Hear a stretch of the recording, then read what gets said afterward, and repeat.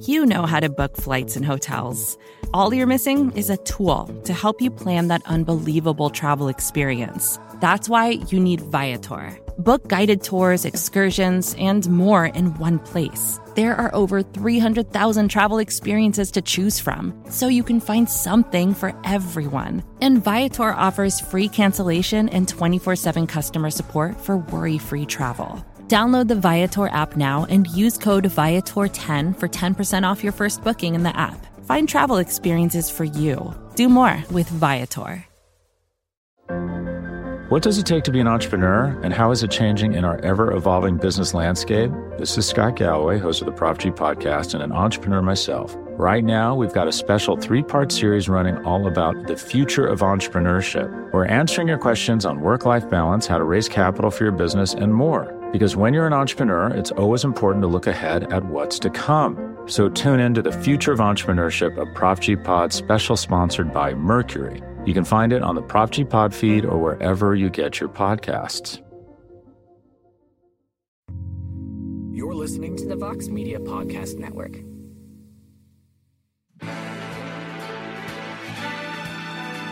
Live from MMA Fighting Studios, this is Between the Links.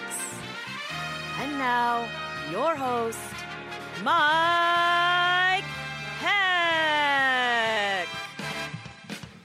The iconic voice of Esther Lynn welcomes you to a brand new edition of Between the Links, and I am fired up. It's a special time on the program. One, we are back on video. I know a lot of people are excited about that, and now you can't complain anymore because we're on video right now. And two, this is the first opening round matchup in the inaugural BTL Championship Tournament, and since at this point, we have like 5 champions sprinkled all over the MMA space, we need to settle that. And it begins right now in a matter of moments. It'll culminate the week after UFC 269. And hopefully when the smoke clears and the dust settles, there will be no more debate. We will have an undisputed BTL champion. And could it be one of the 2 tremendous competitors joining us this week? I think this is a heck of a way to start things off, especially with so much to discuss in the world of mixed martial arts. So let's get right into it. Let us introduce the combatants first. Let us introduce the last man to actually pick up a victory on this show. We've just been kind of bantering about the last few weeks in lieu of this tournament. One of the best in the game. No one in the media space has been safe as of late. Mr. Damon Martin is here with the Halloween 5 t-shirt to boot. How are you? I am good. I wore Halloween 5 because I feel like it's going to be a slaughter of Alexander K. Lee today. So I felt in honor of that, I would wear a Michael Myers t-shirt. And his opponent, he will take on one of the mad scientists around the best MMA rankings on planet Earth, the MMA Fighting Global Rankings. He's also the co-host of On to the Next One. He's also the Prince of Positivity. And ladies and gentlemen, I just found this out maybe 10 minutes ago. We say it jokingly all the time, but today is actually his birthday. Mr. Alexander K. Lee, happy birthday, my best friend. How are you? Please don't do that. Thank you, David Sandine. For anyone who's listening, and the people, messages are popping up on the screen saying happy birthday, as they always do. But yes, it is. Believe it or not, there is actually a day where I was born. This is it, November 4th. So, I mean, keep the birthday messages coming throughout the year. Obviously, I know I can't stop you, but yes, it is actually accurate today. And Damon, why Halloween 5? If you is there something? Is it a particularly slaughtery edition of the Halloween franchise? I'm not familiar. Why couldn't it have been Halloween 1? I have t-shirts for every Halloween movie with the exception of Halloween Resurrection, which is the worst Halloween movie. Why 5? Yeah, this is. I wore Halloween 4 last weekend on Halloween, so I figured I'd go for the sequel now for Halloween 5. And like I said, what better way to to stage my destruction and slaughter of a friend on live camera than to wear this today. So I'm sorry I have to do this to you on your birthday. I'm sorry I have to do this to you on your birthday, Kay. At least you're apologizing ahead of time. Oh man, I love it already. Let's get right into this thing. Let's begin with one of the feel-good stories of the year. Not AK's birthday. That is a feel-good story of the year. But at 42 years young, Glover Teixeira, gentlemen, can call himself a UFC world champion. He submits Jan Blachowicz in the second round at UFC 267 this past Saturday. What a story, AK. I want to start with you. There's arguments to be made for a few fighters that we've seen, but where he's been, his age, the last chance, fighting Jan Blachowicz, so forth and so on. Is Glover Teixeira the most unlikely champion in UFC history? I mean, for me, it still has to be Michael Bisping. I mean, I know people will kind of look at like Bisping was always a popular fighter. He was always a guy who had felt like the UFC was trying to angle into a title shot, and that's certainly true. He got a lot of fight night main events. He got a lot of number one contender opportunities, but when he finally won it, I think by then the feeling was so remote. It almost felt like the middleweight division had moved on with other stars like Chris Weidman had come along, and Luke Rockhold and Jacare and Yoel Romero, of course. Gegard was there at the time. Robert Whittaker was coming up. This is even before Adesanya. But either way, it felt like, well, the UFC doesn't need Bisping to win title anymore. Then he wins it on short notice in a rematch against a guy who dominated and submitted him in the first meeting. So that to me is the most unlikely. I all the credit in the world, of course, to Glover Teixeira. But he at least had the chance. He had challenged for a title before. His title shot did not come out of nowhere. It was like he would have gotten it instead of Israel Adesanya, but he would have gotten it before him if Israel Adesanya hadn't become so popular, and the temptation of a champion versus champion fight there for the UFC is totally understandable to everyone why they went with that before Glover Teixeira. But it never felt like Teixeira was, after his third, fourth straight win, it never felt like he was out of the picture. It did feel like he was going to compete for it. And ahead of the fight, certainly in the weeks leading up to the fight, there was a lot of buzz that he would win. So this wasn't like a Bisping situation where it's just like, okay, well, he's getting called in on short notice to give Luke Rockhold a title defense. Rockhold's going to take him out again. There was definitely some thought that Blachowicz is a vulnerable champion, and that he would lose. When you take into totality his age and his whole journey, it does seem unlikely. But now that now that it's actually happened, and we've kind of had a moment to appraise Teixeira's recent performances and how he earned this title shot, it makes it seem a little less likely. And again, this is degrees. I'm saying Bisping is still the most unlikely. Teixeira, when you look at it, still feels like, how the hell did this happen? But I'll go with Bisping. If not just him, there might be someone I'm forgetting, but definitely Bisping probably ahead of him, and Teixeira's up there, but just behind. Damon, what do you think? Because I think it was January 2019. This is the beginning of the UFC on ESPN era. Glover Teixeira almost got knocked out by Carl Roberson, who was a middleweight at the time. He came back and got the finish in the first round, but he was in some big trouble, and he was kind of flip-flopping wins and losses. It just seemed like he was a guy that maybe was there to put people over, and here he is, world champion. Like, what do you think? Like, is this, if I told you 2 years ago after the Carl Roberson fight that in November of 2021, we'd be talking about Glover Teixeira as light heavyweight champion of the world, would you have believed me? Like, how unlikely is this scenario in your mind? Well, it's incredibly unlikely for a number of reasons, not the least of which is that, when Glover, I would actually go back to the loss he had to Corey Anderson and say at that point, I thought that's probably it for Glover. He's probably not going to be that guy again. Corey beat him so one-handedly, and Corey at that time was still very much kind of like a middle of the road light heavyweight. He hadn't quite ascended to where he was an elite light heavyweight yet. And to beat Glover the way he did so dominantly, you're kind of like, okay, it feels like passing the torch a little bit, like Glover's time is done.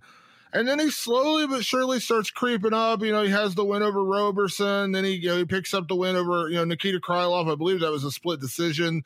Not the incredible performances. Then he gets matched up with Anthony Smith, and I think a lot of people thought, well, here's Anthony Smith's going to go out there and just, kind of wreck the old guy. And then he goes out there and puts on that performance against Anthony Smith and does the same thing against Thiago Santos. No one saw this coming, and if you did, you're probably lying, because no one saw Glover Teixeira at 40 plus years old off of a 2-3 record over 5 fights, losing to Gustafsson, losing to Anthony Johnson, losing to Corey Anderson, and then somehow he goes on this 5-fight win streak. No one saw this coming. And to AK's point, the only guy I would put, and I agree, I think Bisping is a great case for like the unlikeliest champion. The only other guy I would say is right there is the other oldest champion in UFC history, and that's Randy Couture. When he beat Tim Sylvia to become heavyweight champion after he had lost the light heavyweight title and lost 2 fights to Chuck Liddell. Again, same kind of thing. You're kind of like, there's no way this guy's going to climb back to the top of the mountain. And then he does. So it's amazing, man. What Glover did this last couple of years is ridiculous. It's amazing to see him doing what he's doing. But no one saw this coming. No one could have predicted after losing to Gustafsson and then losing to Corey Anderson one fight later would have said, oh man, this is a future light heavyweight champion. Yeah, and Glover is just such a good dude. Like 2 months before, I was ring announcing a local MMA event in New England, and Glover's cornering all his fighters. They're all winning. That was 2 months before he's about to fight for probably the last chance at a world title. He flies home from Abu Dhabi after winning the belt, gets the hero's welcome in Danbury, Connecticut. He's teaching classes the next day, and he's going to be in Alex Majeda's corner on Saturday at UFC 268. What a guy he is. Of course, he seems to be on a collision course with Yuri Prochazka, the number one contender. That is a dangerous man. Prochazka will likely be a big betting favorite in that fight once it's announced. But Glover's a dog out there, like Dame was talking about his fight IQ is so incredibly high. He's relaxed. He can still take big shots. He makes things dirty.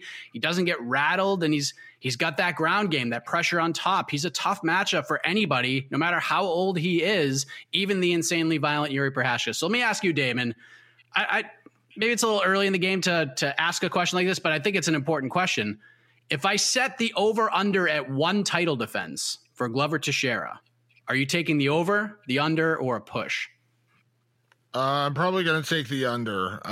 And the reason for that is that I am a big believer in Yuri Prochazka. I think he's a monster. I think he is an incredibly dangerous fighter. And yes, he does take a lot of risks. I mean, he got, caught in the Volkan Ozdemir fight. He got caught in the Dominic Reyes fight. And of course, Glover Teixeira is a guy, if you don't put him away, he will make you pay for that. But there was a reason last Saturday I said, I would have loved to have seen Glover win the title and then lay down the belt and just retire in the cage. Not because I don't think he can go with these guys. I do. I still think he's, again, there's not a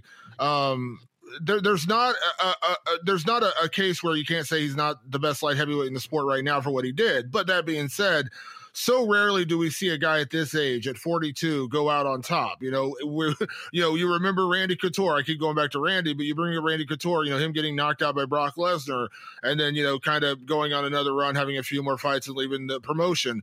With Glover, what better, Cinderella story could there have been to have him win the title and then just say, you know what, I've achieved my dream. I've achieved the greatest thing I could achieve, and I'm going to walk away. Unfortunately, we don't really have a lot of happy endings in this sport. And I have a feeling that when you face the master of disaster himself, Yuri Prochazka, I have a hard time believing a lot of people beat him. And while I do think Glover is, a guy you can never count out, I'm not counting him out by any stretch of the imagination. I'm just a big believer in Yuri Prochazka.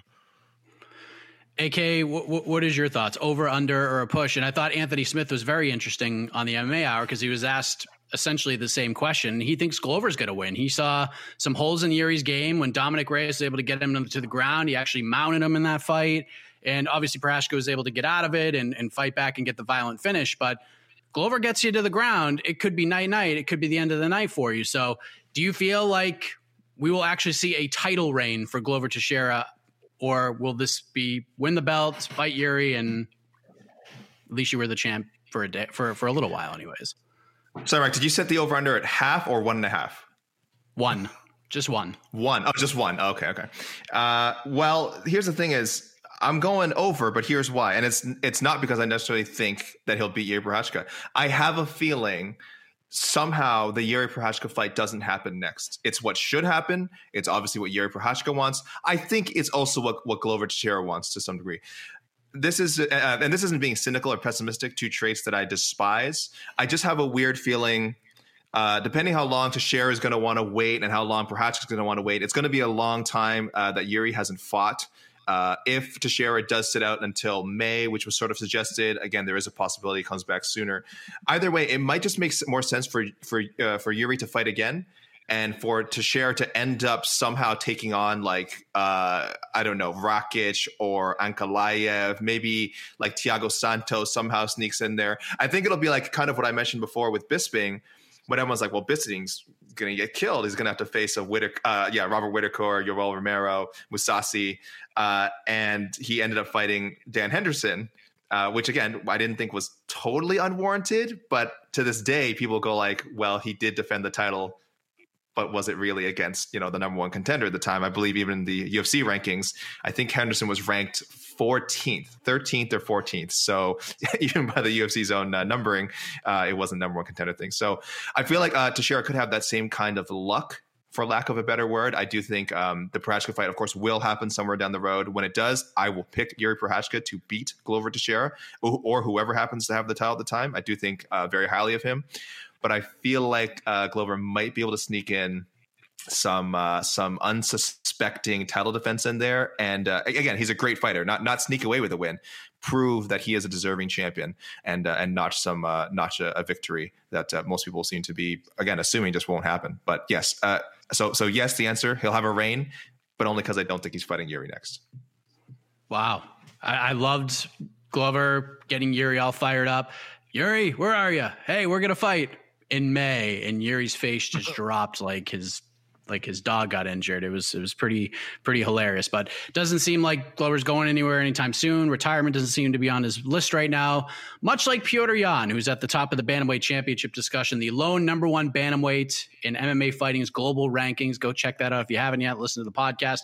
Beats Corey Sandhagen. It was a great fight, wins 4-1, and Yan is just so good, so talented, and a unification bout with Aljamain Sterling is more than likely next. Sterling said he's hoping no later than February. I think February is a great time for that fight to happen. With the talent at bantamweight, I call it the Intercontinental Division all the time because it's great fighters, great matchups ahead, but there isn't like a star. There hasn't been that star in a while. You don't see bantamweights headline pay-per-views these days. It's been, over 2 years? The Henry Cejudo Marlon Moraes fight was the last bantamweight fight to headline a pay-per-view, and that's mostly because Cejudo was red hot at the time, and he was looking to be a two-division champion. But with this win, let me ask you this, okay, can Yan be that guy for this division? Can he be the guy to go on a run, become a star, headline pay-per-views? Does he have the best chance right now at 135 of making that happen?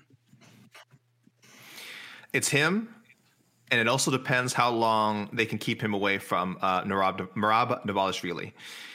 Merab is, has that wrestling base and is kind of, just starting to peak. We're just starting to see the best of him. So it feels like he's the guy who, when he gets the title, just has the style that's very conducive to a champion holding on to a title for a long time. Think, like GSP, obviously having the option to be able to take anyone down and win in that way.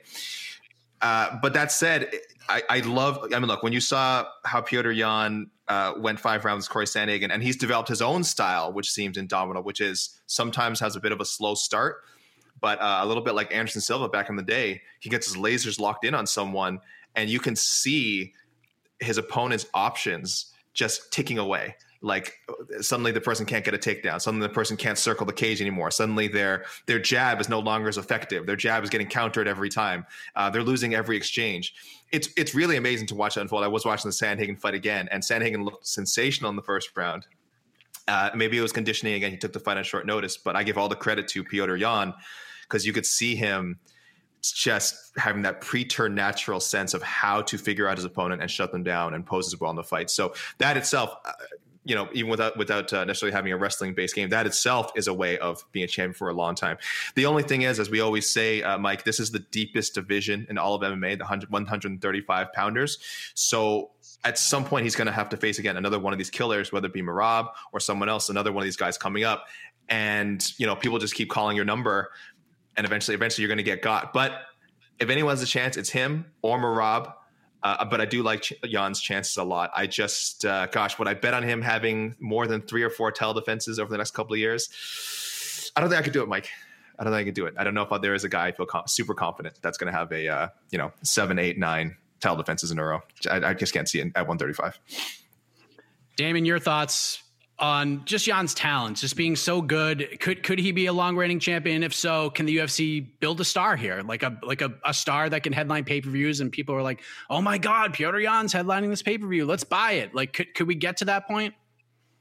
Potentially. I think there's 2 key factors that could really put Petr Yan over in terms of his star power. I think one is going out there and beating Aljamain Sterling convincingly. Aljamain has become such a villain since that fight ended. And through no fault of his own, by the way. Aljamain got kneed in the head in the legal knee. And, listen, that's not his fault. It was definitely Petr Yan's fault that fight ended the way it did. But the aftermath of that, he has really become a villain and vilified in the sport. And, whatever fan base is out there, there's a lot of people who seem to dislike Aljamain Sterling these days. So I think if Peter Yan could go out there and convincingly beat Aljamain Sterling, that's one feather in his cap that's going to help him get over with a larger audience. Because again, you want to have a foil. As a great champion, you need a foil. You need somebody who's going to push you and help push pay-per-views. And I'm not saying that Aljamain and Peter Yan are going to sell, 1 million pay-per-views. They're not. But there's going to be a lot of interested people watching to see how that rematch goes,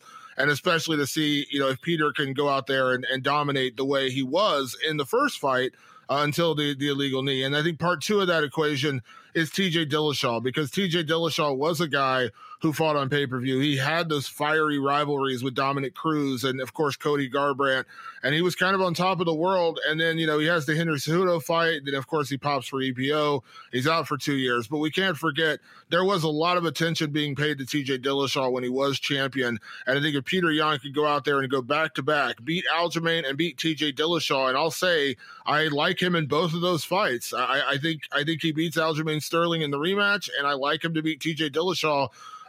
Based upon the TJ Dillashaw we saw against Corey Sandhagen, I like Peter Yan to win that fight as well. So those are two key fights for him to kind of reach that next level of stardom. And I think what we're going to start to see here, this last weekend was technically a free show. It wasn't really free. It was on ESPN Plus. But what we're going to start to see, or at least what I imagine we're going to see, is we're going to see Peter Yan featured as the co-main event to bigger cards, meaning February, you mentioned, Mike, was a great timeline. That sounds like it's going to be Adesanya Whitaker 2. Obviously, Israel Adesanya is a big star. You put Adesanya versus Whitaker at the top. You put Peter Yan, Aljamain Sterling as the co-main.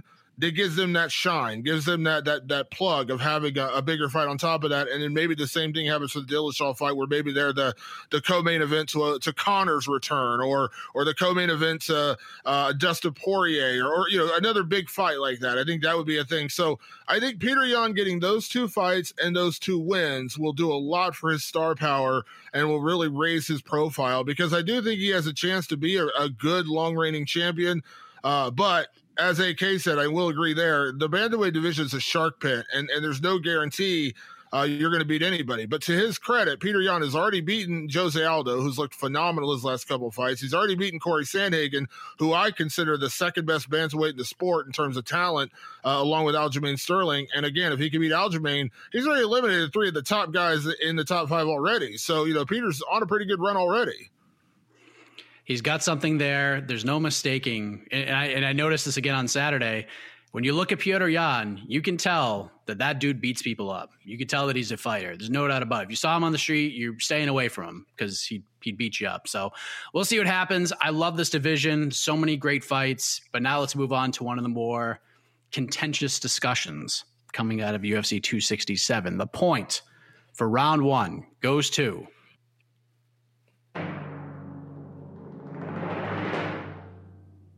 happy birthday, AK. Happy birthday. You're on the board. It's 1-0. True point. See, and listen, wasn't that a nice round, David? Non-confrontational. We're just having a conversation. We're just getting, because there's so many things I could say about you, and isn't it great that I held back and that we're just getting along? And it could be that kind of show. It could be that kind of show. It's not going to be that show for very long, AK. Let me promise you that. Well, let's.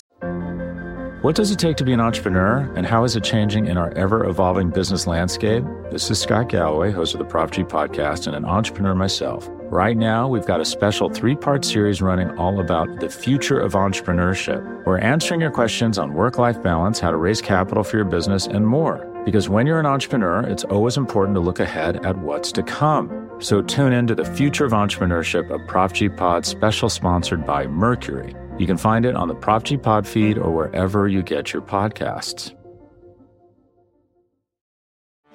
Get ready for the greatest roast of all time, the Roast of Tom Brady, a Netflix live event happening May 5th. hosted by Kevin Hart. The 7-time world champion gets his cleats held to the fire by famous friends and frenemies on an unforgettable night where everything is fair game. Tune in on May 5th at 5 p.m. Pacific time for the Roast of Tom Brady, live only on Netflix. Let's see what happens here, because there were a lot of big stories from UFC 267, one of which has to do with the lightweight division. Islam Makhachev runs through a very tough Dan Hooker. He put him away quick, and he barely broke a sweat doing it, which is no knock on Dan Hooker. This is all to do with how good Islam Makhachev is. So, Damon, let me ask you. We've seen this run, his resume, his performances, and we all ask, like, how good could this guy be? Can you make the argument right now that Islam Makhachev is the best lightweight in the world? Unless he changed his name to Dustin Poirier, then no. He's not the best lightweight in the world right now. Is he amazing? Is he an incredibly tough matchup for everybody in the division? Could he be a future champion? Absolutely. But I'm a big believer in resume. And, when you look at Islam's record, 9 wins in a row, all impressive. Dan Hooker was his first ranked opponent. I don't know where in the UFC rankings where Thiago Moises was out when they fought, but if he was ranked, it was really low. Dan Hooker's the one really, truly legitimate win in this run over a guy with an established resume in this division.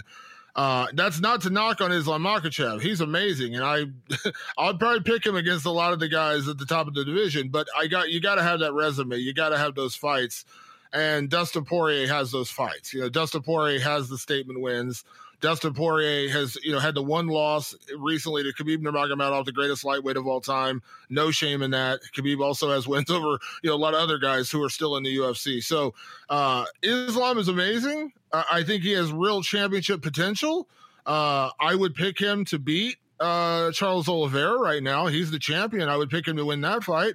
I would pick him to win a lot of fights. But until he goes out there and beats some of these guys, until he beats Beneil Dariush, until he beats Justin Gaethje, until he beats Charles Oliveira, he's got to win those fights. And you can't call him the best lightweight until he does that. And like I said, Dustin Poirier has the resume. Dustin Poirier, without the title, is the best lightweight in the sport right now.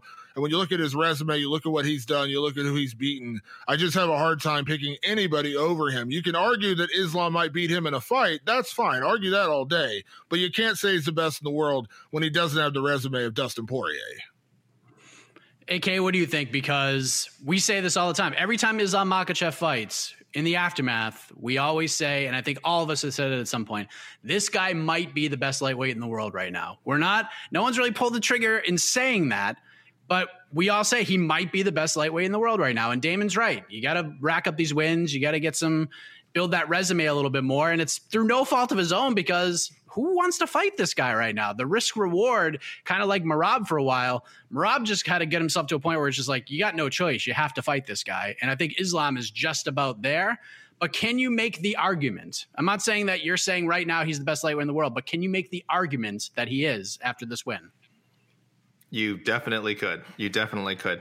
I was one of the probably one of the later people to get on the Khabib as the best bandwagon. I probably just before the Iaquinta fight, I would have finally been like, yeah, okay, I hear what people are saying. This Khabib guy is serious and probably the best lightweight in the world. He just needs to win the title and that. But really, before he was anointed by the UFC with their big shiny belt, Nurmagomedov probably was already the best. Now, Islam, I don't know. I don't know if everyone's quite as eager to do so, to make that proclamation, but it's just so hard to deny the similarities between them. Of course, they're close friends, training partners. The way they dominate their fights is just incredible. And the reason I'm giving Makhachev so much the benefit of the doubt here, not just because I don't want to be late again on on naming him as the best. It's not his fault that this fight with RDA keeps falling through. That would have been a huge win. That's a former lightweight champion. That would have bumped him up so much earlier. It's not his fault that the top of the lightweight division was kind of muddied up by Poirier doing the right thing, by the way, taking 2 Conor McGregor fights. Good for Dustin Poirier. I will never criticize that decision. I think it made him a lot more money than fighting anybody else. Poirier, you do you live your life. However, the downside to making those decisions is you have to know that you are facing, again, a guy in McGregor who is in the eyes of many, is not considered an elite lightweight anymore, or at least has not had the results lately to deserve that title. So when you do that, then you leave the door open like, well, these guys coming up behind Poirier who are trying to move up the division and trying to fight tougher competition, are they better than him? And you're leaving open that doubt. When again, he could have sealed that by taking out Charles Oliveira or taking out, whoever else he could have had to, besides taking a second McGregor fight, right? So, third McGregor fight, I should say. So in that sense, the door is open. It's also not Makhachev's fault that he shares management with several other top lightweights, which I think has also kind of slowed his ability to go up the ladder. Like Beneil Dariush, they probably would have fought already. Justin Gaethje, again, he's got the Chandler fight now. Will he? If Gaethje loses, will he be thrown to a matchup with Makhachev? Maybe not even. They have the same management, and I get it. When you get to this level, it's not as much of an issue. We've seen dominance MMA fighters matched up before, but it does make things a little more difficult. So there are kind of all these factors working against Makhachev. But the one factor that should really matter to us and those of us watching the fights is, man, when you see this guy, he's so dominant. He reminds you so much of Khabib. And outside of one blip, I think it was against like Adriano Martins, however many years ago, he really hasn't come close to being finished. So I understand the hesitance to anoint him number one. And I'm a huge Charles Oliveira fan, but I think Makhachev has done enough that if there are Makhachev stands out there that's saying this guy's the best in the world, I'll tell you, I am not going to make a strong argument against it. Okay, so Casey likes that answer. So we talked about this, AK. There are people who think Makhachev should just go fight for the title right now. Like, go fight for the belt. Whoever wins Oliveira versus Poirier, Makhachev is next in line. There's people who want to see him fight Dariush, fight either Chandler or Gaethje based on the result of that fight, get one more win, a win in the top 5. And while the man is impressive, like Damon said, he has not had a top 5 win. He hasn't had the quote unquote undeniable signature win. Dan Hooker is a nice name to have on the resume, but I wouldn't, as tough and as good and as fun as Dan Hooker is, I don't consider beating Dan Hooker a signature win, especially in this division. Some fighters don't need that. Others do, and there's no denying the potential that this guy has. So, AK, like we talked about, on to the next one. More so, it was more of like what you would like to see happen. What do we do with Makhachev now that we've had a couple days to breathe? Do we just throw him in a title fight, or does he have to get this one more win before you can make that decision?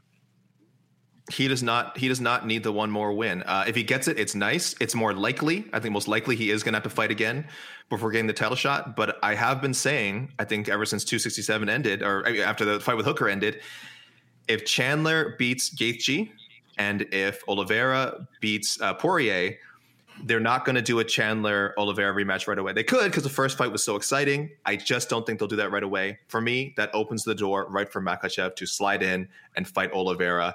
I think the UFC likes Makhachev. I think they think that he would beat Oliveira. And I think that they're eager to, again, maybe get, I keep comparing to Khabib, so I apologize for that, but it's just so unavoidable. And I don't know if he'd be quite as popular as him, but I think if he can have a fraction of the popularity that Khabib had right near the end when he went out on top, the UFC would be very, very, very happy. So I think Makhachev wants to happen. They want it to happen. More likely, I think Chandler is going to lose to Gaethje, so there's a little pick in advance for you, and that Makhachev will end up fighting Chandler. But again, should Chandler win? Should Oliveira win? Guys, you will see Makhachev fighting for that lightweight title before the middle part of 2022. Damon, I see where AK is coming from, and a lot of times when we have these conversations, you got to pass the Dana White test. And the Dana White test, it's hard to pass sometimes. When Dana's asked about you at the press conference, if he doesn't flat out say, yep, this guy's next, he's absolutely fighting for the title next, chances are pretty slim that you're going to fight for the title next. Dana was not sold completely on this. He did not dive right in.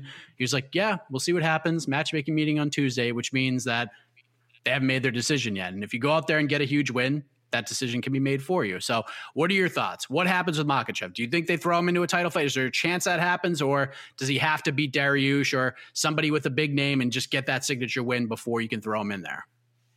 I mean, there's a chance it happens. I mean, there's a chance it happens, just like there's a chance, AK Lee would beat me on Between the Links, but the likelihood is just not there. The reality is, there's basically a one-case scenario where Makhachev could get a title shot next, and that's if Charles Oliveira beats Dustin Poirier and Michael Chandler beats Justin Gaethje this weekend. In that case, you've eliminated probably the two biggest roadblocks to Makhachev getting in to a title shot right away. In that case, Makhachev against Oliveira could happen, but that's a lot of ifs. Right now, most people are picking Justin Gaethje to beat Michael Chandler. I'm picking Justin Gaethje to beat Michael Chandler. I love to fight, and I wouldn't be shocked whatsoever if Michael Chandler wins. But again, I got to be honest. On paper, I like Justin Gaethje to win that fight. Dustin Poirier fights Charles Oliveira. I love what Charles Oliveira has done lately. He has looked incredible, and this run he's been on has been so unbelievable. But I think Dustin Poirier beats him. In that case, they're going to do Poirier-Gaethje too. The first fight was amazing.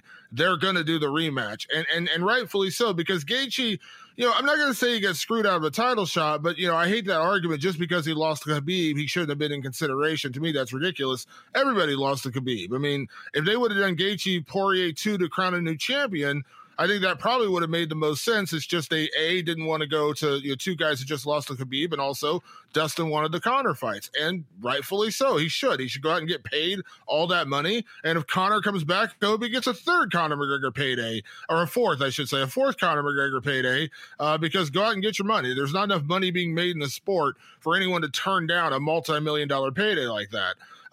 But outside of that, he's just got too many roadblocks in front of him. And as I said before, Dan Hooker's a good win. I agree. Dan Hooker's a great win. I love Dan Hooker. Okay, Dan's a great guy, but Dan is not a top 5 guy. He's never been a top 5 guy.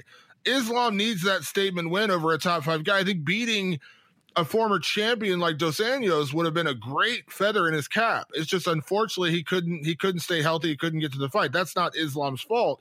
But Islam does need that win. He needs that marquee win to put him over the top. Oliveira got it when he beat Tony Ferguson in a very one-sided fight. Everyone thought Tony's going to come back from the Gaethje fight and he'll be able to get back on top. Oliveira went out there and dismantled him. And then Oliveira was immediately, everyone said, wow, Charles Oliveira's for real. He's a title contender. He needs that marquee fight. He needs to beat Beneil Dariush. He needs to beat Michael Chandler. He needs to beat Justin Gaethje. He needs that win on his resume. So everyone is pounding the drum like we were for Khabib, saying this is the best guy in the world. He just doesn't have the title. He needs that win. And listen, otherwise, unless all these chips fall into place, which again, it could happen. We could be staring at Charles Oliveira winning, Michael Chandler winning, and then, Islam kind of slides in there. But the more likely scenario is one of those things doesn't happen. Either Poirier wins or whatever. And then at that point, you're talking about a lot of what ifs and ands and buts. And I think just giving him the fight with Beneil Dariush, because let's not forget what Beneil's doing right now. Beneil's on a 7-fight win streak, finishing everybody, dominating Tony Ferguson. I mean, I hate that Beneil is somehow out of this conversation, like he hasn't been on a great winning streak. We've just forgotten about him. Let Beneil fight Islam. The winner of that fight is the clear-cut number 1 contender. Of course, we have a lot going on at 155, as you both alluded to. So hopefully there'll be a little more clarity in this conversation in a little over a month's time. But let's talk this Saturday. That's why a lot of people are here. Let's talk first about the big one for the welterweight championship of the world. Point for round 2 goes to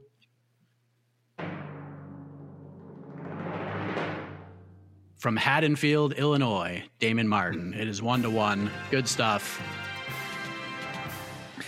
I don't know if you guys are looking at the comments. They are calling Damon Bane because his mouth is completely obscured by his lovely microphone. I love it. So there's a lot of LFG Bane in the comments. It's kind of throwing me off. I'm not going to lie. It's a little intimidating. I like it. It's a little intimidating. Bane the boom arm. I got it. the boom arm up here. So yeah, you are dictating right now. Oh my God.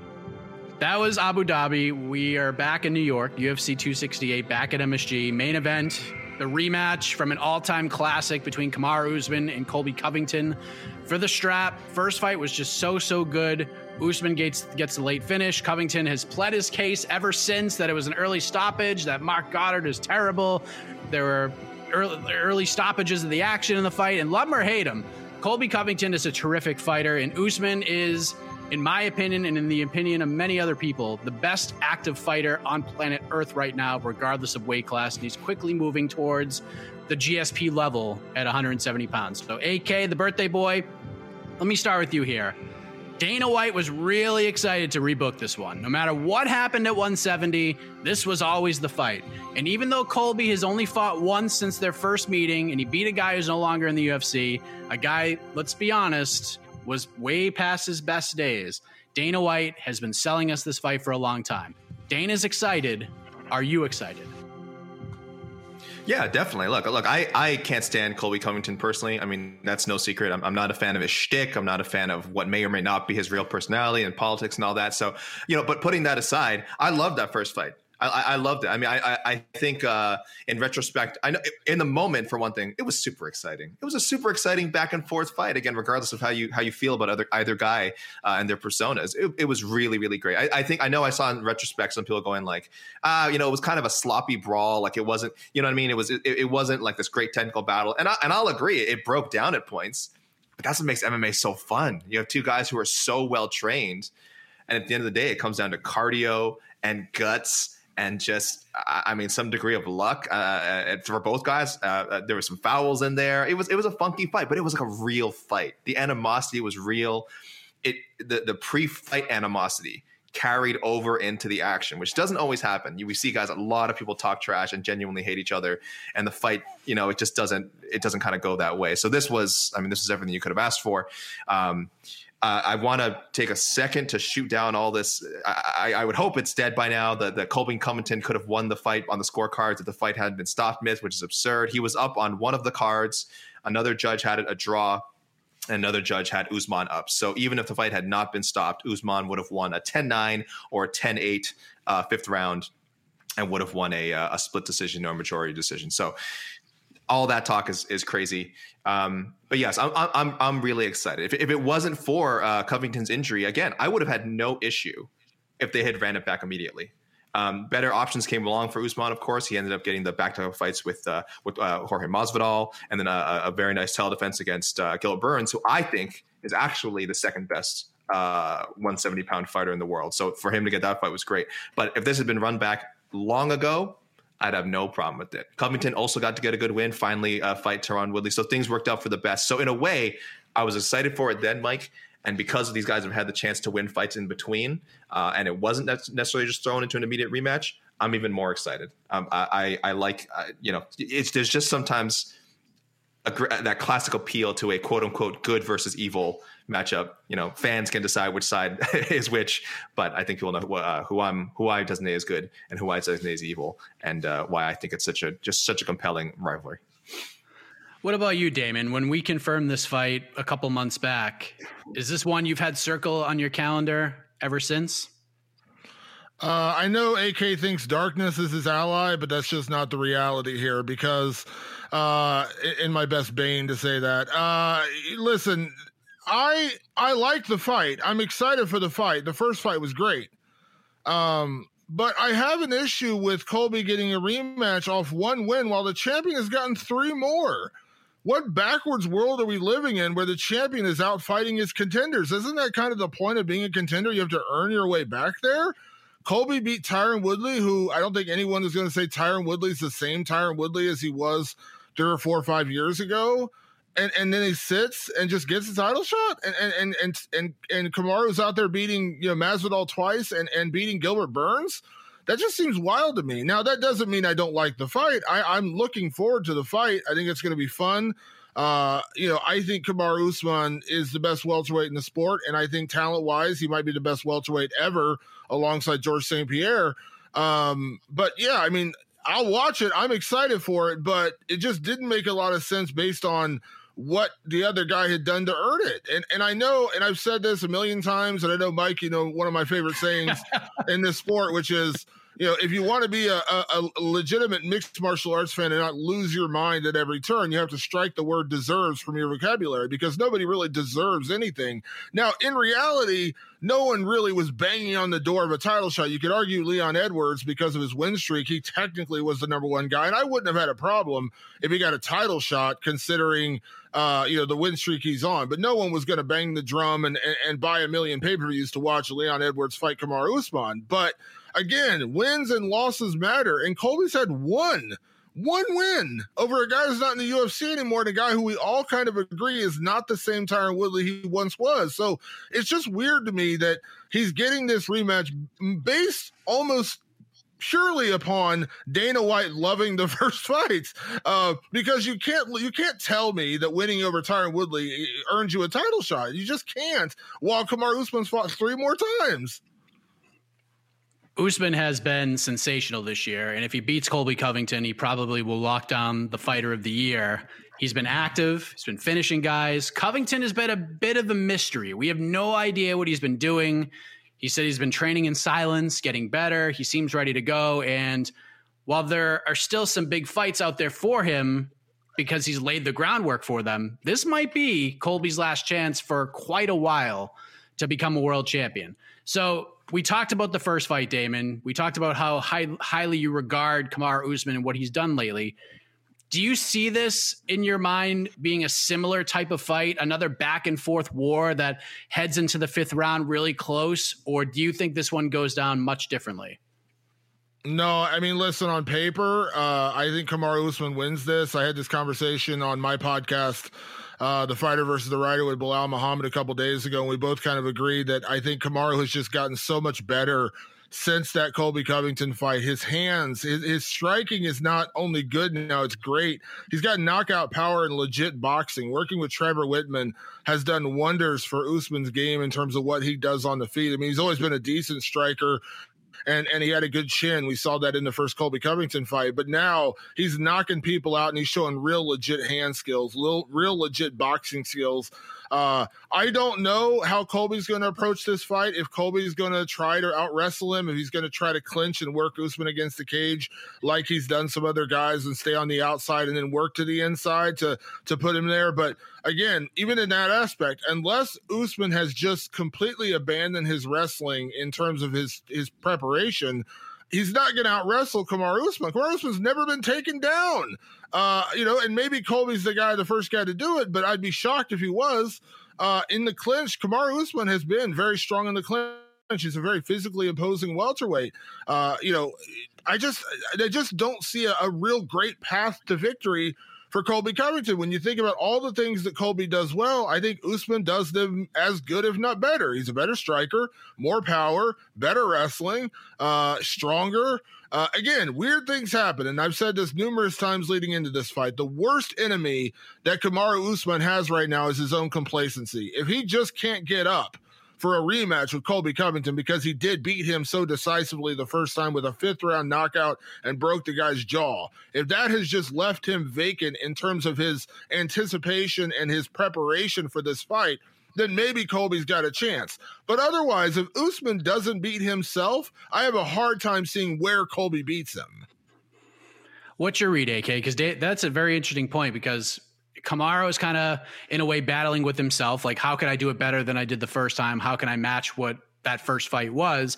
And he was very open at his media day. When he was asked about Khamzat Chimaev, he basically said, I don't know how much longer I'm going to do this for. I'm going to do this fight, and, if the right opportunity comes, the right money comes, I'll keep on going. He's talking about fighting Canelo now, like wanting to fight him, like all these things coming out of his mouth. And Colby did an interview with ESPN, and he basically said, like, my biggest worry is me. Like himself. It's like an inner battle within himself, like trying to figure out like who the real Colby Covington is and who is the guy behind the persona and all this stuff. And it's gotta be tiring, man, to try to like figure out which one's real and which one's not and trying to decipher between the two. So what's your read, AK? Do you think it's a similar sort of, this is one we're gonna be talking about for years to come, being an all-time classic like the first one, or is this one gonna be a different cup of tea altogether? I don't know about that. I think it's rare that you get back-to-back classics in a series. I'm sure people flood the comments with all the fights I'm forgetting. But in general, I think we've seen a lot of rematches when they happen. This isn't an immediate one, but definitely a lot of rematches tend to go the way of the champion, often in definitive fashion, or at least in the person who, people thought won the first fight. I'm thinking of like Machida and Shogun. Everyone thought Shogun won the first fight. When they rematched, Shogun just completely smoked him. And there's other instances where, someone actually did win the first fight and they rematched and take the person out again, even faster than they did before. So I can't, I don't see it going the same way as the first one. I don't think it's going to be a 5-round classic. I actually have in my mind Usman finishing probably in the second or third round this time. But I like the fact that Usman is talking about other things. He seems, he's creating that doubt if you're like an Usman hater, or if you want to pick against him. Is he distracted? Is he no longer invested in running through these, probably all these rematches he's going to do again, Covington and whoever else he has to fight again, right? He's mentioning Canelo. He wants to go into boxing. Oh, no, we saw McGregor do this. We saw Ronda Rousey go into Hollywood before her big collapse. Is this Usman's moment where even Stephen Miocic was talking about boxing a lot before he got taken up by Ngannou. So anytime the conversation, a champion moves the conversation away from MMA, there's that doubt. But what makes this even more exciting, I think, is the fact that it is Covington. This is a guy who he genuinely hates. I don't know if he's ever just going to come out and say, I effing hate this dude. That just doesn't seem like an Usman thing to say. I think it's pretty clear that the dislike is very real. I think he enjoyed breaking his jaw. I think he's going to enjoy doing it again. And so that aspect of it sounds sadistic, I admit. That aspect of it excites me. That much like the first Masvidal and the second Masvidal fight, Usman's like, I don't want to hear this crap about I'm pillow fisted and I couldn't finish a guy on who was coming in on short notice. Okay, we'll see. This is why we get to do the rematch. So for Usman now, it'll be like, all right, people have been pushing this weird thing about the scorecards. Oh, was it a weird stoppage? They should have let the fight go. There was so little time left, even though his jaw was injured. Well, now I'll break his jaw in the second round and there won't be any question. So I think we're all kind of heavily going for Usman here, but for me, that makes it more compelling that he does have something to prove. That there was that little bit of doubt from their first fight. So I'm definitely all in on it, and I see it going differently, but still very, very well for the champion. All right, last thing on this. Of course, we got the press conference coming up a little bit later on 5 Eastern, which you can go to MMAfighting.com to watch. So things might pop off a little bit there. But this one, AK, the build to it, at least to this point, and yes, Colby has said some things that weren't very kind and were kind of classless in a way. And it's been but between these two guys, it's been kind of tame. Like, it hasn't been as ugly, not as cringy as we probably thought it would be, because as cringy as Covington can be, we've seen too, Usman can be kind of cringy in his own right. So I don't know, AK, is this build not as ugly as you thought it was going to be? Like, what have you made of the build to this fight between these two guys? Is this surprising? No, I just think they went through so much. Specifically, Colby has gone through so much of his material in the lead up to this fight. And let's be honest, without one Mr. Donald Trump in office, some of his persona has lost a bit of its juice. I don't think he was even seen wearing a red cap this week. I guess that's not in vogue now for Colby, the Trump supporter. I guess maybe they don't do that anymore. I wouldn't know. Maybe nobody wears those hats anymore. I'm not sure. But either way, he sort of tamped that down, and that was such a big part of the lead up to their fight. Oh, Donald Trump's going to be there. Donald Trump Jr. is going to be there.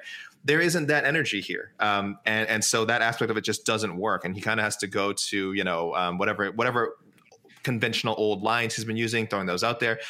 For Usman, like I said, he hates the guy, but he's already beaten him once. So there's just not that inclination to need to talk trash. He said before their first fight, listen, we can go back and forth all we want. People can call me cringy all you want. I'm going to show you what the real deal is in the cage.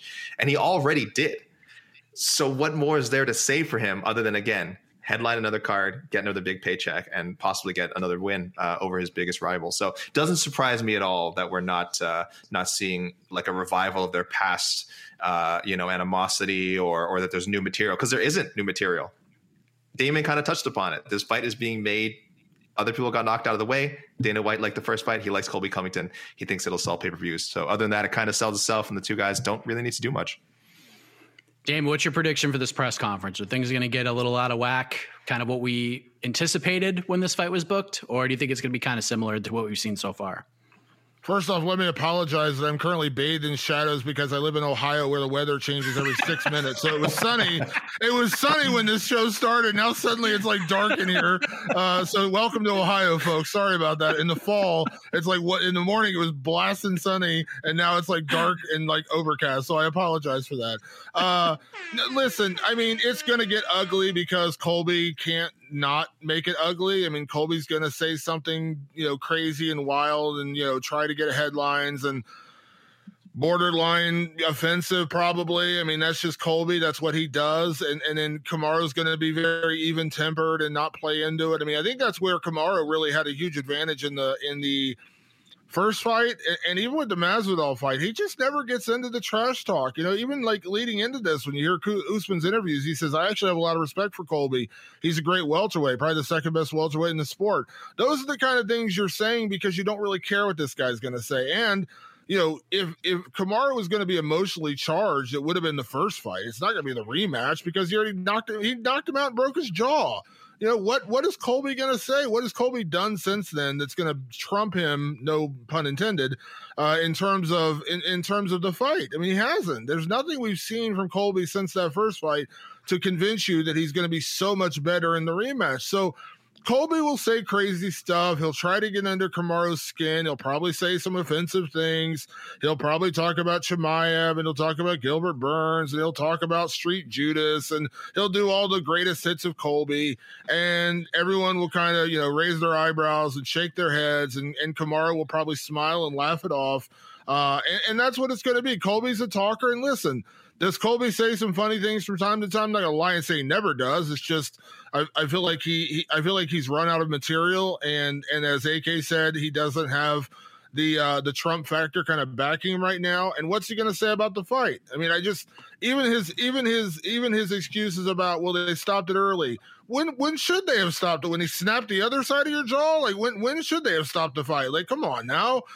You know, and complain about Mark Goddard, who is you know, one of the best referees in the game. I mean, listen, if you want to say he was being refereed by whatever that guy's name was last weekend, maybe then you could say, although in that case he probably would have let Colby's jaw get shattered in like 8 places before the fight would have been stopped. But you know, I think this is going to be Colby trying to get attention, trying to get the spotlight. He's going to make some wild headlines because he always does.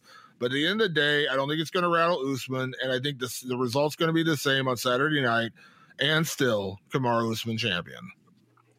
Interesting matchup. Usman's been so good. Colby's a gamer.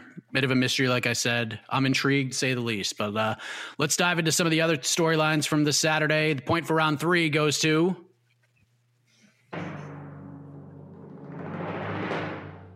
I don't know if it's the haircut or the birthday, the wisdom. I don't know, but you sound like you could narrate feature films, AK, the way you're sounding today. Oh. You're confident. You're feeling. So you get the point. It's 2-1.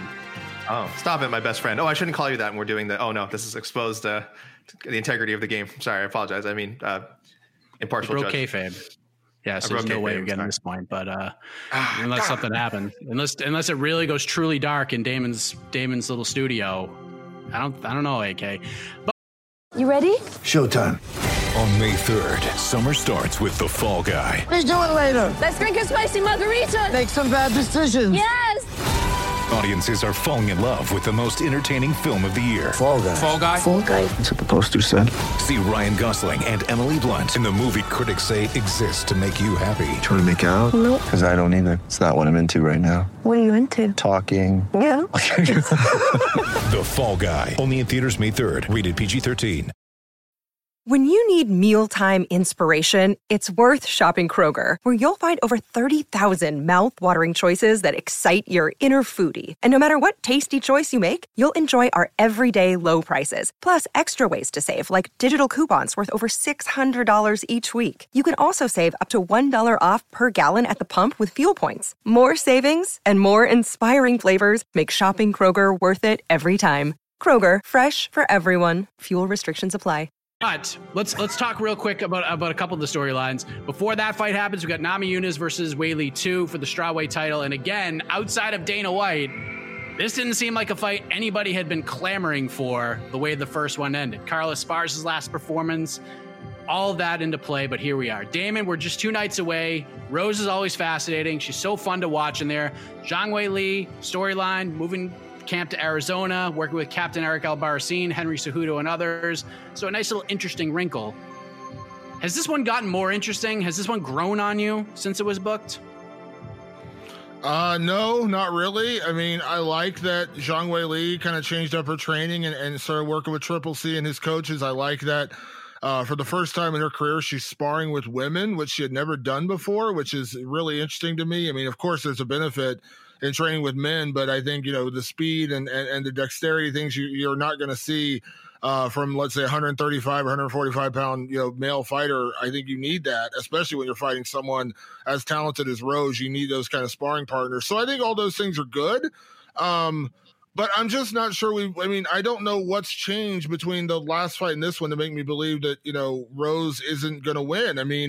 Again, this kind of goes back to the Colby Covington thing. If Zhang Weili had gone out there and beaten Joanna in a rematch, or beaten a Carla Esparza, or beaten, whoever, anybody in that, Marina Rodriguez, any of those fighters, you could say, oh, wow, she's back. She's proven she's back and she's earned this title shot. But, she lost whatever it was like 6-7 months ago. She got knocked out in 80 seconds. And I think this is going to be a better fight. I think she'll stick around longer. I think she's going to learn from her mistakes and come back better. But I just think ultimately Rose is the better fighter. And, I think sometimes you need that break. You need that mental break to come back from a loss like that. It's not like the Joanna and Zhang Weili fight, which is a 5-round battle, a war. And I think that took something away from her. I think everybody loses a piece of their soul when you go through a fight like that.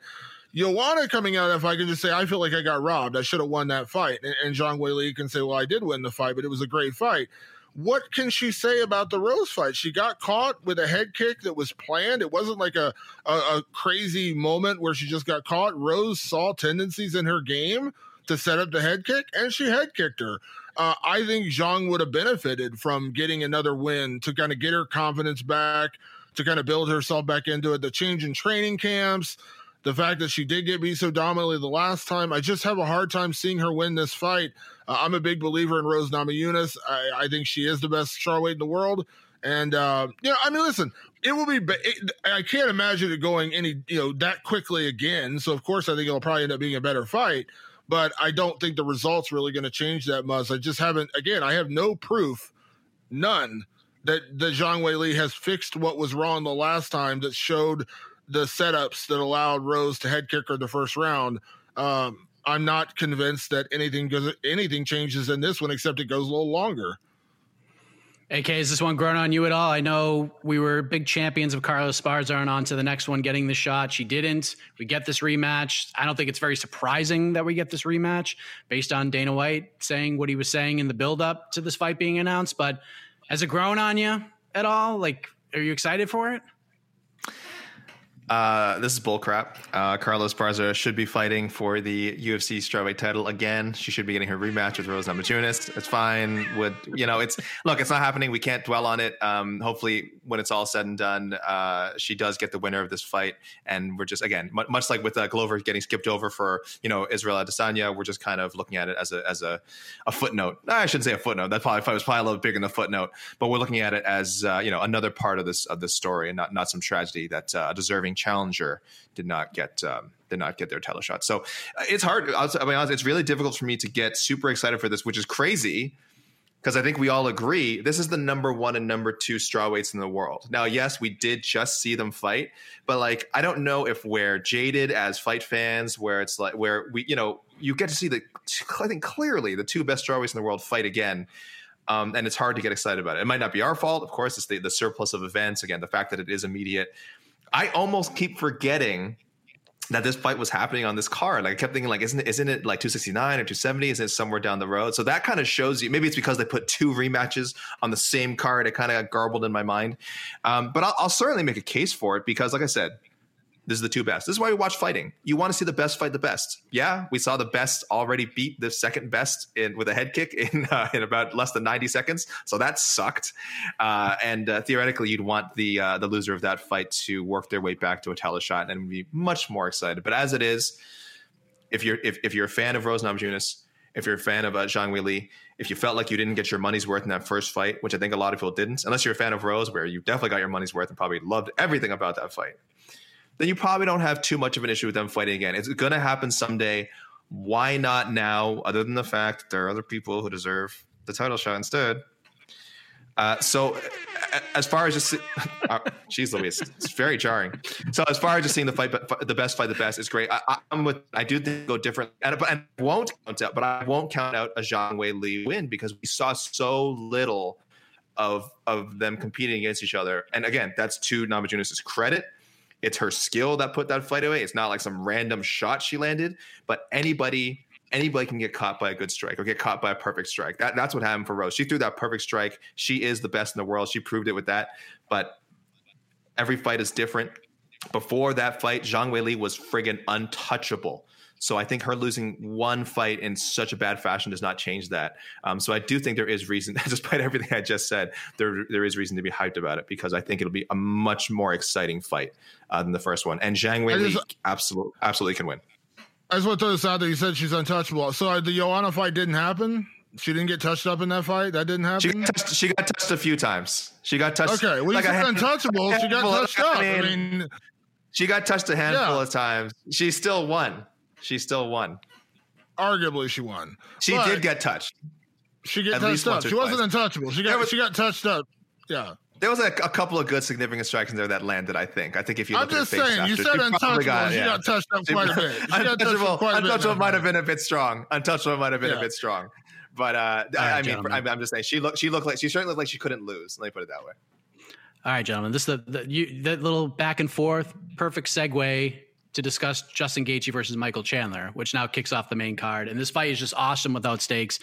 It seems like the big stake here, especially for Justin Gaethje, is if he wins, he gets a title shot, and that is so well-deserved, and that's probably what should happen. But Damon, let me ask you this. If that is the case, if Justin Gaethje goes out there and beats Michael Chandler on Saturday, like the odds makers think he will, like a lot of people I've spoken to think he will, I think both of you kind of feel that way. You talked about it already. What happens with Michael Chandler? Because when the UFC signed this guy, they put the promotional push to this man. He was the backup fighter for the Khabib-Justin Gaethje fight. Then he fights Dan Hooker, gets the big win, gets thrust into a title shot right after that, loses in one of the best fights of the year, one of the most underrated and under the radar, should be talked about way more for fights of the year and things like that. But what does that mean for Michael Chandler if he goes out and loses to Justin Gaethje? It means he just lost to two of the best three lightweights in the world. It really doesn't. I don't think, unless he goes out there and gets sparked in like 45 seconds, which when you're fighting Justin Gaethje is surely a possibility. But I don't think it really hurts him. And look what we're talking about this after Justin Gaethje went through this. I mean, Justin Gaethje lost to Eddie Alvarez and Dustin Poirier. Guess what? He then went on an incredible run and got a title shot against Khabib Nurmagomedov. And now here he is again, back in the title hunt, and a win over Michael Chandler should get him a title shot. Chandler's in the same boat here. If he loses to Gaethje, there's no shame in that. And he, let's not forget, he almost beat Charles Oliveira. He had him badly hurt in that first round, and then he made a mistake in the second, and Oliveira caught him and finished him. And again, kudos to Charles Oliveira for doing his job. But I don't think again, unless he goes out there and just gets completely obliterated in 30 seconds and just has no account for himself whatsoever in this fight, which I have a hard time believing that's just not who Michael Chandler is. When Michael Chandler has typically lost outside of, let's say, the Will Brooks rematch, he's always gone in there and at least put on a show. Even in defeat, he's put on a show. I have a hard time believing it's going to be that kind of fight. So if he does lose to Justin Gaethje, okay, well, yeah, it's definitely not great. I mean, he's going to be 1-2 in the promotion. But again, Gaethje, I believe, started 1-2 in the UFC, or 1-2. I can't remember the exact record when he lost to Dustin. But you can bounce back from that. Who's going to say, if Michael Chandler goes out there and loses in a fight of the night to Justin Gaethje, who's going to say we don't want to see him fight, another top-ranked lightweight down the road? Who wouldn't watch him fight some of the other guys who are clamoring for that big spot, for that big opportunity, like a guy like Islam Makhachev or a guy like Beneil Dariush or whoever it is? So will it hurt him? Sure. He'll be knocked that much further back from title contention, but he can bounce back from it. Justin Gaethje is the prime example of that. He bounced back from two bad losses and came back and got the title shot and maybe staring down a second one. So it would be bad because you don't want to go 1-2 in the promotion, but it's not, devastating because he lost to the current champion and who would probably be the new number one contender. And there's still a million fights out there for him at lightweight that everyone, including you, me, and AK and everybody else listening to the show, would come back and say, oh, man, I can't wait to see Chandler in that fight, because that's the kind of guy Michael Chandler is.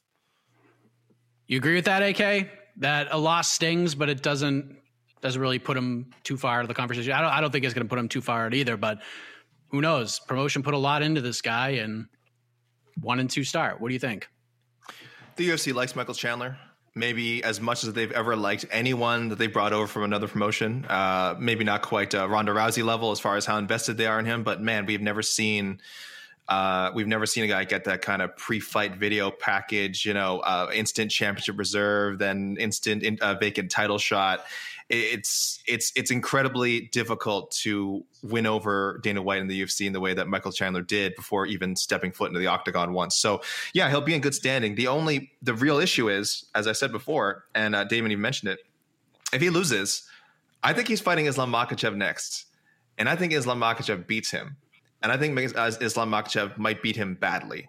So now, let's say this is a war on Saturday. It's a good fight. So now he'll be coming off a loss to the champion, the current champion, Charles Oliveira, which was a good fight, and then possibly another loss to Gaethje in a good fight, and then a loss to Makhachev, which I think if he loses, I think it'll be in a bad way. So then that's 3 straight losses. Now again, that doesn't take you out, especially if you're liked by the UFC. But boy, in the eyes of the fans, and especially in the division like lightweight that is not waiting for anybody, if you lose 3 straight fights, even if it's to 3 of the top 8 155ers in the world, that's a long mountain to climb back up. I mean, you could still be in there. You could still be in the top 10 getting big fights, but getting back to a title shot, it is not entirely impossible that Michael Chandler's fight with Charles Oliveira is the only time that he ever fights for the UFC title. I would surprise me, but in this scenario that I'm kind of playing out here, if he loses to Makhachev, he's losing to Gaethje and has to fight Makhachev and lose to him as well, it is going to hurt Michael Chandler. Not to the point where he's like released or anything or doesn't keep getting big fights, but to the point where he may not be viewed by the fans and at some point by the organization as UFC championship material. All right, last thing. 1 minute or less, AK. What's the low-key banger on this card? What's the under-the-radar fight that could steal the show? I absolutely love it may seem obvious. Al Iaquinta, Bobby Green. These two, I believe, were matched up to fight before. I've been calling for on our matchmaking show, Mike. I want to see these two fight so badly. A lot of the listeners have as well. A lot of listeners, readers, fans. Stylistically, it's great. 2 veterans, 2 good strikers, 2 guys, at least Bobby Green, who's going to definitely be talking a lot in the middle of the fight and probably get the best out of Al Iaquinta. It's great to see Raging Al back in action. I know a lot of people just keep asking, where has he been?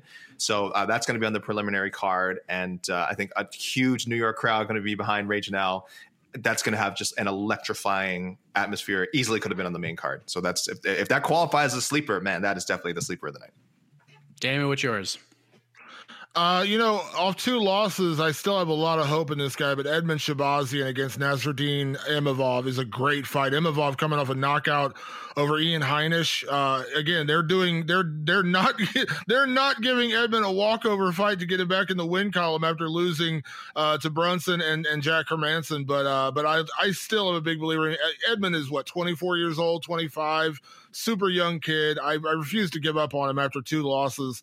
And Imavov's a beast. I mean, Imavov looked great in his last fight. So I think that is a low-key banger and a potential kind of show stealer leading into, what I think we all assume is going to steal the show with Justin Gaethje and Michael Chandler. But I really like that fight. 2 good strikers. I think this is a much more favorable matchup for Edmund than his last 2 fights.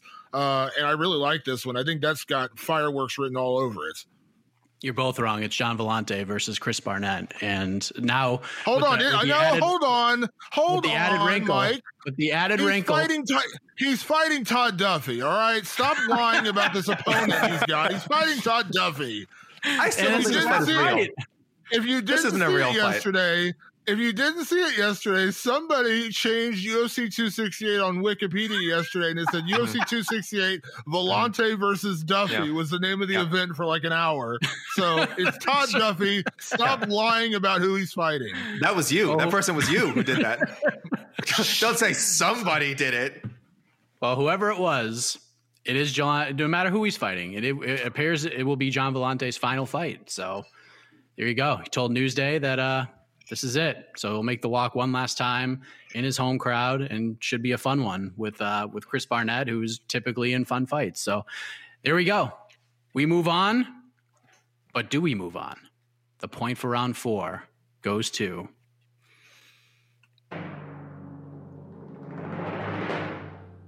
there's light back in the studio, and Damon Martin has tied the score. You know what that means.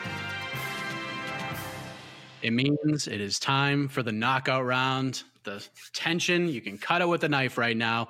One question will decide it all. Each of these wonderful participants will have 1 minute to answer the question. They will have the same question. No tomfoolery, no craziness, just one question, 1 minute to answer. Once that is done, with the help of our live studio audience right now, E. Casey Leiden, the judge, the jury, the executive producer, makes his long-awaited return to the judge's seat, and he will announce officially the winner of the first BTL tournament matchup that will move on to the semifinals and one step closer to the most coveted title in MMA media. Now, before the show began, I put both names in a random name generator that was free of cost. Hashtag saving the company money. And Damon Martin was the name chosen. So, Damon, you have the option. Do you want to go first, set the table, maybe lower the boom, so to speak, on the birthday boy? Or do you want to give AK what he so desperately wants, to go first? I will go first, and I'll let the birthday boy go second. What? Wow. What? That is smart. Damon has been watching the show. He knows that, man, AK thrives on going first. But listen. Time out. How many timeouts do we get, Mike? How many timeouts do we get in the tournament? None. No timeouts. No timeouts in fighting. No timeouts in BTL. I always go first. Well, not this time, AK. Now Damon goes first. And you may have noticed, and probably some people have commented, we talked about Glover's win. We talked about Petr Yan's win. We talked about Islam Makhachev's win. But the MVP of the night we have not talked about. We have not talked about Khamzat Chimaev. We will talk about Khamzat Chimaev right now, who, as of yesterday when it was released, is the new number 10 ranked welterweight in MMA Fighting's global rankings, the only rankings that matter in the sport in the world. So the question is, Damon, it's very simple. After this win over Li Jingliang, you are the matchmaker right now. What is the best fight to make for Khamzat Chimaev? Khamzat Chimaev versus blank. 1 minute on the clock. Where do we go with Boers? Your time starts now. There's a lot of options for Khamzat Chimaev right now. I think much like I said earlier with Islam, he needs that marquee win. I think the potential is there. I think he's great. I think the matchup to make for Khamzat Chimaev right now is a guy who's kind of stuck in limbo in his own right now, and that is Gilbert Burns. Gilbert is one of the best best welterweights in the world. We all know that. But he just lost to Kamaru Usman. He had a less than super exciting fight with Wonderboy. No shame in having a less than exciting fight against a guy like Wonderboy. Is super tough. But Gilbert's kind of stuck in no man's land right now unless Colby Covington can beat Kamaru Usman. He's not going to get the rematch with Kamaru right away. And listen, there's no better way to get shine or to get back to a title shot right now than to go through the most talked about, the most hyped prospect in our sport than going through Khamzat Chimaev. So I think Chimaev versus Gilbert Burns as a co-main event or a main event on a big fight card would be great. I think that is the fight to make. And then at that point, we can crown or not crown Chimaev as the next big thing at welterweight. Wow, hitting the post and everything. Nicely done, Damon. His radio background shining through.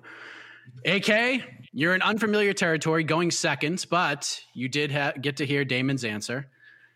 Khamzat Chimaev versus blank. We've seen Dana White pushing for the Nate Diaz fight. We're seeing all these different ideas thrown around. We've seen millions of them on to the next one, but we've had some time. We've heard some other things. We've heard from some other fighters since his win over Li Jingliang. Khamzat Chimaev versus blank. 1 minute on the clock. Go. Khamzat Chimaev versus Kamaru Usman. It's time. It's time. And here's why. I've talked about this already, so I'm sorry for anyone who's heard me go on this rant before. Khamzat obviously wants this. He said he wants to fight all the contenders, but if they came to him with the champion, he'd be like, I will eat champion in a second. Okay, so there's no pushback there. Kamaru, should he get past Colby Covington again, which again, not guaranteed, but should he do so, Khamzat to me presents the most dangerous opponent to potentially take his title in the future. I don't know when, might be next year, and maybe 2 years from now. It could be Kamaru retires and never fight him. That's an option for Kamaru. People are saying the reason he's been talking about doing stuff outside of MMA, one reason is he doesn't want to fight Chimaev. But if he does want to have that name on his resume, now is the time. So though Kamaru has kind of downplayed any Chimaev talk this week, should he get past Covington, Kamaru should do the right thing, call him out, make this fight happen, get him before he reaches full strength. Kamaru Usman. Wow. Just throw him into a title fight. That is a very interesting point. That's a very interesting point. If you're going to take on the man, you should probably take him on now before he gets even better and gets a little more dangerous. So we're going to let the votes come in from the live studio audience, give the judge something to think about. In the meantime, in around 42 minutes or so, head to MMAfighting.com for the press conference. Go right on the website, watch the video embedded in the website, and check out the tomfoolery that we will certainly be seeing between Kamaru Usman and Colby Covington. We will be live tomorrow morning for the weigh-in show. It is AK's birthday after all, so a special birthday edition of the weigh-in show tomorrow morning from New York. Then we'll have a preview show. We'll have the pre-fight Q&A. We'll have the post-fight show. On to the next one on Sunday. So much. And if you haven't done so, I highly recommend, because I listened to it this morning, go into the podcast network and listen to the new edition of the MMA Fighting Global Ranking Show. A lot of fun. Damon and Jed and AK had a little battle, and Sean was trying to referee, and it's all sorts of fun. So go check that out. So I think I've stalled enough. We now turn it over to the judge, the jury, the executive producer, E. Casey Leiden, to make this all-important decision. Casey, it's been a while, man. You might be a little rusty, but you've heard the arguments. You've heard from the peeps. Who's moving on in the most famous tournament in MMA media history? First of all, it's good to be back, gentlemen. Great competition. Great, just two fine competitors. You both went with two answers I didn't really expect. I'm kind of surprised with both answers. But I have made a decision. Your winner is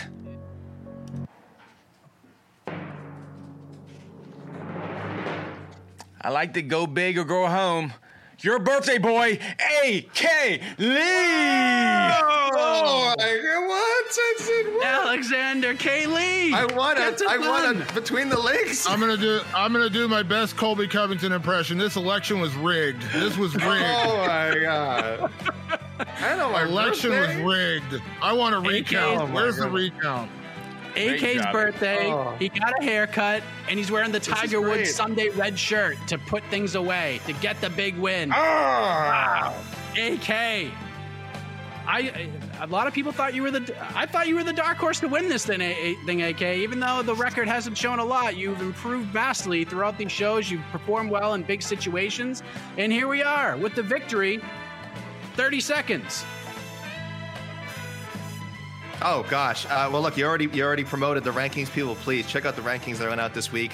Global rankings, pound for pound rankings. Love all the feedback you guys have been giving. That's not true. I've hated some of it, but I've loved most of it. So please go listen to that, guys, on the MMA Fighting podcast network, MMAfighting.com. And thank you, Damon. Damon is the kind of man. He makes you step up your game. His Bane-like presence, it activated the fight or flight in me. Thankfully, flight and not flight today. Next time, it could be a different story. So thank you, Damon. A good man, a great reporter. And I cannot wait to fight you again someday on BTL. Damon, I just immediately got a text from the BTL Championship Committee, a group text, who have said, listen, I've seen the names that are in this tournament. Some can be a little flaky. Some can be a little busy. So they want to offer you the first alternate spot, a la Daniel Cormier. What do you think? Much like the great DC, I will gladly step back in if need be and put a pummeling down on somebody like he did Josh Barnett once upon a time. Or I guess at the time, Bigfoot Silva. But yeah, whoever it happens, I will gladly step in and play that role. DC, I'm happy to play the role of DC in this tournament. All right, well, this is how the first matchup went.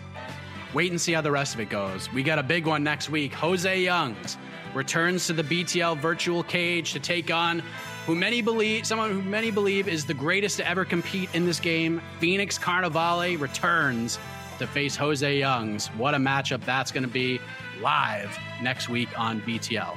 But we're out of here. First game is in the books. Head on over to MMAfighting.com at 5 o'clock for the UFC 268 press conference, and join us tomorrow morning for the live weigh-in show. Jose Youngs will be representing in New York City ahead of this big event on Saturday. For Damon, for AK, for Casey Leiden on the ones and twos, I am Mike Keck. Thank you for watching Between the Links. See you next week. Good night, everybody. This has been Between the Links, an MMA fighting production on the Vox Media Network. Happy birthday, AK. Yeah! Oh, my heart is full. My heart is full.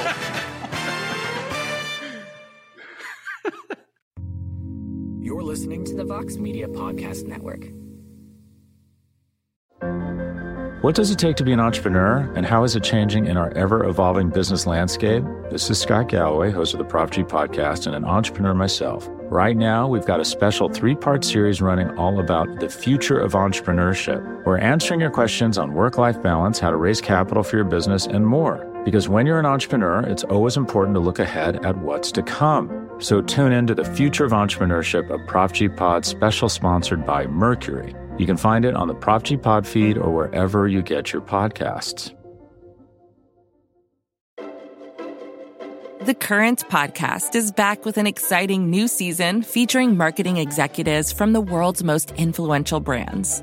Tune in to hear what's driving conversation in the fast-moving world of digital advertising with unique insights from brands as diverse as Hilton, Instacart, Moderna, Major League Soccer, and more.